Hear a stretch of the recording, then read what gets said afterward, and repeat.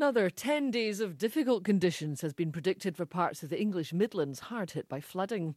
Well, it comes after weeks of news stories about heavy rain, snowmelt and burst riverbanks. So what can engineers and local authorities do to prevent the reoccurrence of flooding? Well, the Scottish border town of Langham has recently published its preferred protection scheme after extensive problems in 2015. Our reporter Georgina Davies has been finding out more. That's going to change the whole riverbed, and they will not listen. They're not interested in listening because what they're wanting to do is what they think is going to cure everything.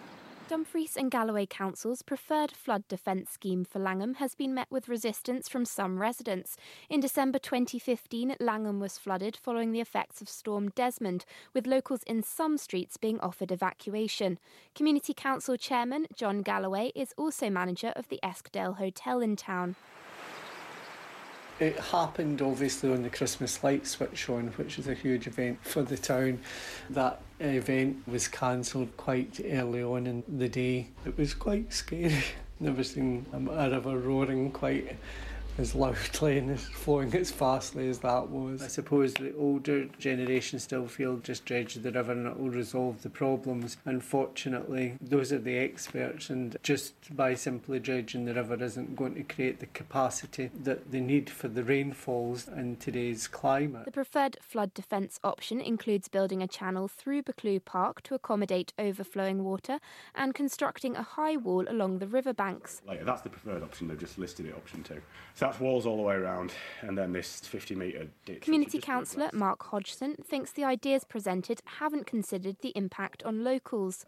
Not that we don't recognise the need for flood defences, but the 3 options that have been presented, and this is right the way throughout the process, are very substantial capital projects. They're all going to detract from the amenity of the river, that's for certain. And I asked questions about, have they considered partial options within those projects? Have they considered soft defences further upstream? Have they considered the D word, dredging? And a lot of other people I know also asked them those questions, and the flat response every time was, no, that just won't work. Another local resident, May Elliott, says she's had sleepless nights over the proposed flood scheme. Just feel that a lot more could be done to avoid getting into the situation of flood by ditching and draining on hills and roundabout, cleaning the drains out in the town. They don't get cleaned anymore, or most of them don't.